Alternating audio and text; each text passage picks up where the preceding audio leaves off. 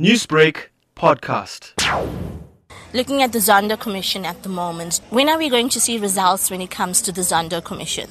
I think as soon as the Commission begins to produce its first reports, but I think there's been an understanding, both in government and perhaps in the Commission, that as there is sufficient material before the Commission, that there's been corruption or malfeasance or different forms of illegal activity, that once the NPA has pulled up its muscles again, that action should be taken, because that's what the public wants to see. That those who have brought us to the kind of disaster that we have, which we are working hard to overcome, whether it's in the form of institutions or the economy or the money available to the fiscus, must be brought to account. So talking about the NPA and the findings of the Zondo Commission, we have people coming under scrutiny who are questioning these issues. What's your thoughts on that?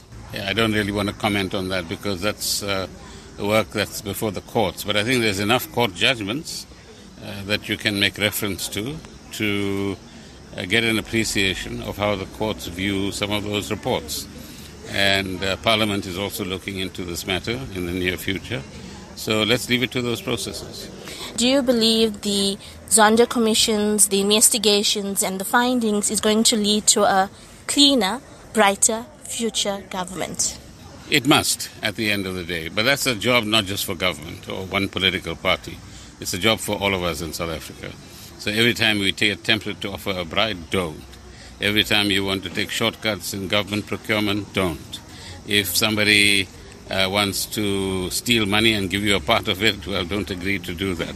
So I think if each of us pushes that, and at the same time we create new economic opportunities for people, then yes, in time the younger generation must inherit a better South Africa and a cleaner South Africa. Newsbreak, Lotus FM, powered by SABC News.